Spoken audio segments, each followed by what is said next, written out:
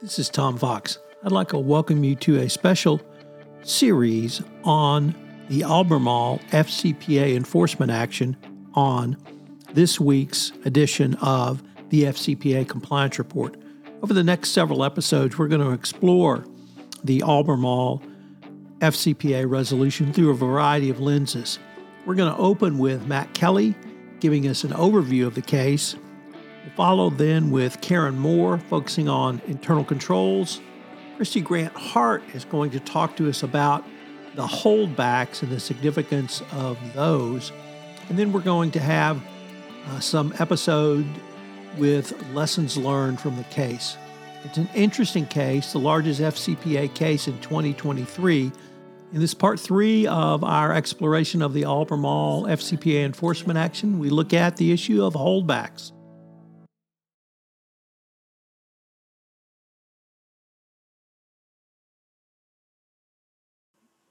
Hello, everyone. This is Tom Fox, back for another episode of the Albemarle FCPA enforcement action. We're going to take a little bit of a deep dive into it. So we're going to move over to Christy Grant Hart. First of all, Christy, welcome on this episode. I wanted to maybe ask you to focus on, we've heard a lot about clawbacks, and certainly starting in January, we didn't have clawbacks in this case, but we had the broader category of consequence management. Can you tell us what happened and how that played out and what might be the lessons learned? This is the first thing that we've seen that happens since the March 2023 compensation incentives and clawback pilot program began.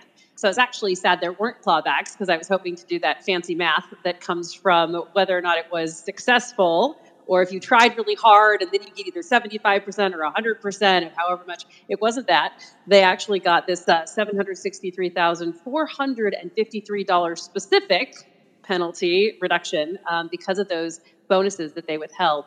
So they were withholding bonuses under two different circumstances, during the investigation, obviously, and afterward. And that was if the person involved, obviously, was an employee who may have been involved in misconduct, but also they were keeping them from anybody who had supervisory authority over those employees, or who knew or should have known or were willfully blind, one of my favorite phrases in the FCPA world, about the conduct or the misconduct, or should have known about it. So I think that the pilot program has been really interesting to people. They wanted to see if it would be successful. Some of the commentary that I read was talking about if it had been available to Goldman Sachs and doing the math about how much that might have changed things in terms of clawbacks. So I think that the lesson here from the DOJ is really that if you're in one of these investigations, you're going to get a lot of internal pressure to say not guilty until proven, when why are you withholding bonuses and this is ridiculous and on. But I think that this shows that the DOJ was impressed by that, and that it is something to definitely consider if you're having one of these big investigations, that it will get you credit and you should be doing it. So the consequence part of this really drove, or I guess that's what I wanted to maybe drive home, that even if you can't claw back or you don't claw back, there are things you can do. And how can we use this case to broaden that discussion for compliance professionals? That there's a variety of strategies you can use to make clear the consequence of legal violation of the FCPA by every level at an organization. I mean, I think that this case really shows that there was so much benefit of the doubt given to the company after they did all of this remediation. I think that it's stick and carrot, right? They got a lot of credit for doing the withdrawal of bonuses and the investigation that was happening while they were doing so much remediation. I think if you're a compliance officer, one of the things you do is stress all of the levels of what they did in terms of shifting the model. I agree with you, Matt. I thought that was fascinating, to make it much de-risked so that they took an entirely different way of approaching it, that they beefed up their compliance department, that they shifted these things. Tom, I wanted to bring in a separate angle from this.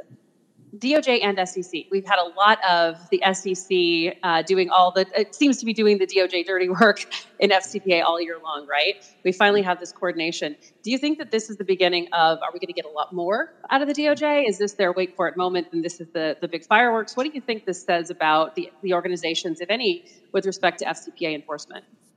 So Karen is going to talk to us about the SEC angle, so I'm actually going to ask to hold that question for her before we get to that.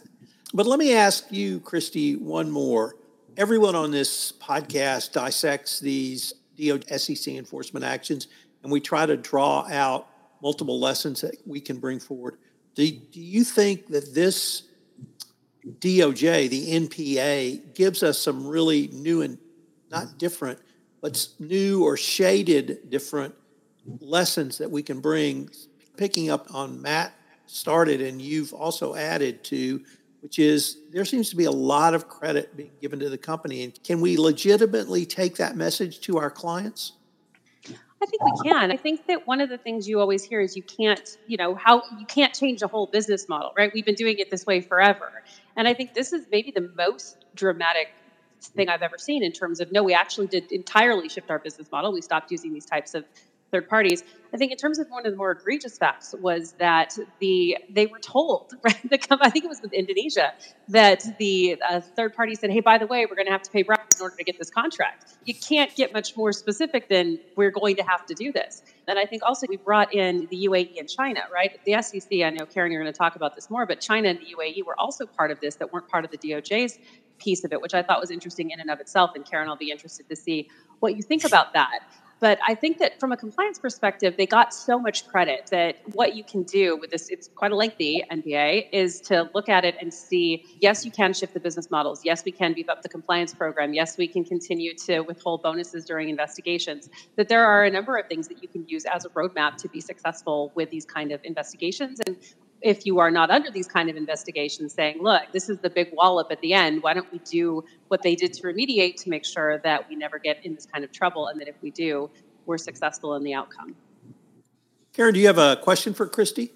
Yeah, I do, because I so much sign on to your dramatic shift in business model. I think it's really admirable that they hopped on that, and that's a pretty huge sea change for the organization.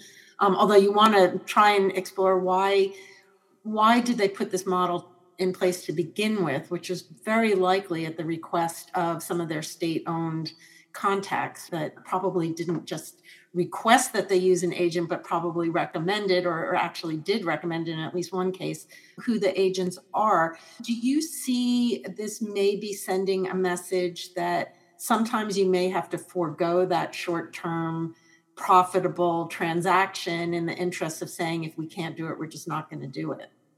Absolutely. When you look at the way that the facts were put together, they knew that they had outlandish commissions. There was one where the person had been, I think, registered in China for 3 weeks or something like that. There was the switching out of one for another because they had such good relationships, air quotes, Jonathan, with the government official, right? So it was very clear what was happening. This wasn't hidden somewhere and nobody could find out about it. So I think, is there the potential for proper use of third-party intermediaries and sales agents in the world? Yes, of course. It's not an impossible model.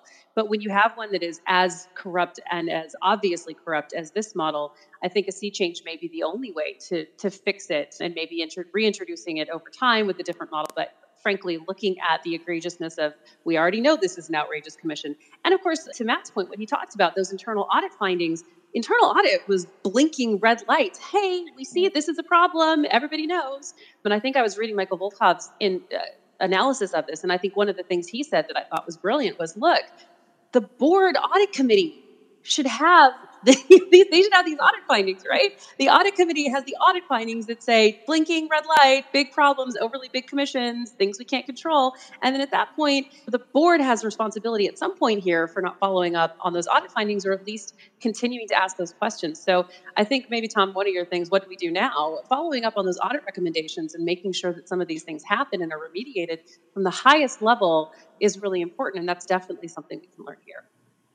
Mr. Armstrong, do you have a question or comment for Christy?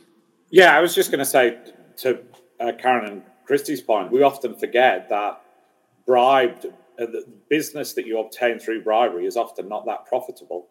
And there's a great case study on Siemens, for example, where they analyse the fact that obviously you're paying somebody a high commission.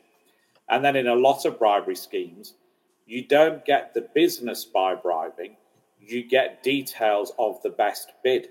Mm-hmm. So you might have business that on its face isn't profitable, and then you're paying somebody 10% to get it. So sometimes it's not business sense as well as not ethical sense.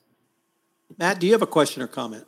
Two, I'll keep them brief. But on the changing of the business model, one thing that stood out to me is that is a substantial change for a large company. And I don't know this for a fact, but I can't envision a scenario where that didn't happen without the direct blessing of the CEO and the board. That's a really disruptive thing to do. If that is how it happened at Albemarle, that shows that, yes, the top is now invested in making structural changes to clean this up. But then that brings us right back to, Christy, you were talking about Mike Volkov. Wouldn't the board have been seeing these internal audit reports 6 years ago saying this is a dumpster fire, we need to fix it? Then they didn't fix it then, but they wind up having to fix it now. And so there's a certain dichotomy there that just underlines how messy this case was. And Tom, the other comment I wanted to make was, I think you had said, talking about the Justice Department giving credit out left and right, we have only seen half of this Justice Department equation, that they'll give out such generous terms to people who cooperate. In theory, we still have those bigger sticks. I'm still waiting for when we actually see a bigger stick get used, where a company does get prosecuted, does suffer an indictment and a guilty plea, something like that, where a lot of what we're talking about, such as being untimely in your self-disclosure, that's going to have some real consequence. And so far, I still don't see very much of that second half of what we're talking about, bigger carrots and bigger sticks. I see the carrots, but I don't know that I see the sticks. Thank you for listening to this episode of a special podcast series from the FCPA Compliance Report on the Albemarle FCPA enforcement action. I hope you've enjoyed parts 1 and 2, and I hope you'll join us tomorrow for part 3, where I take a deep dive into some of the key lessons learned and how Albemarle was able to sustain a truly superior resolution in the face of some pretty damning facts. I hope you'll join me tomorrow for lessons learned on the Albemarle FCPA enforcement action.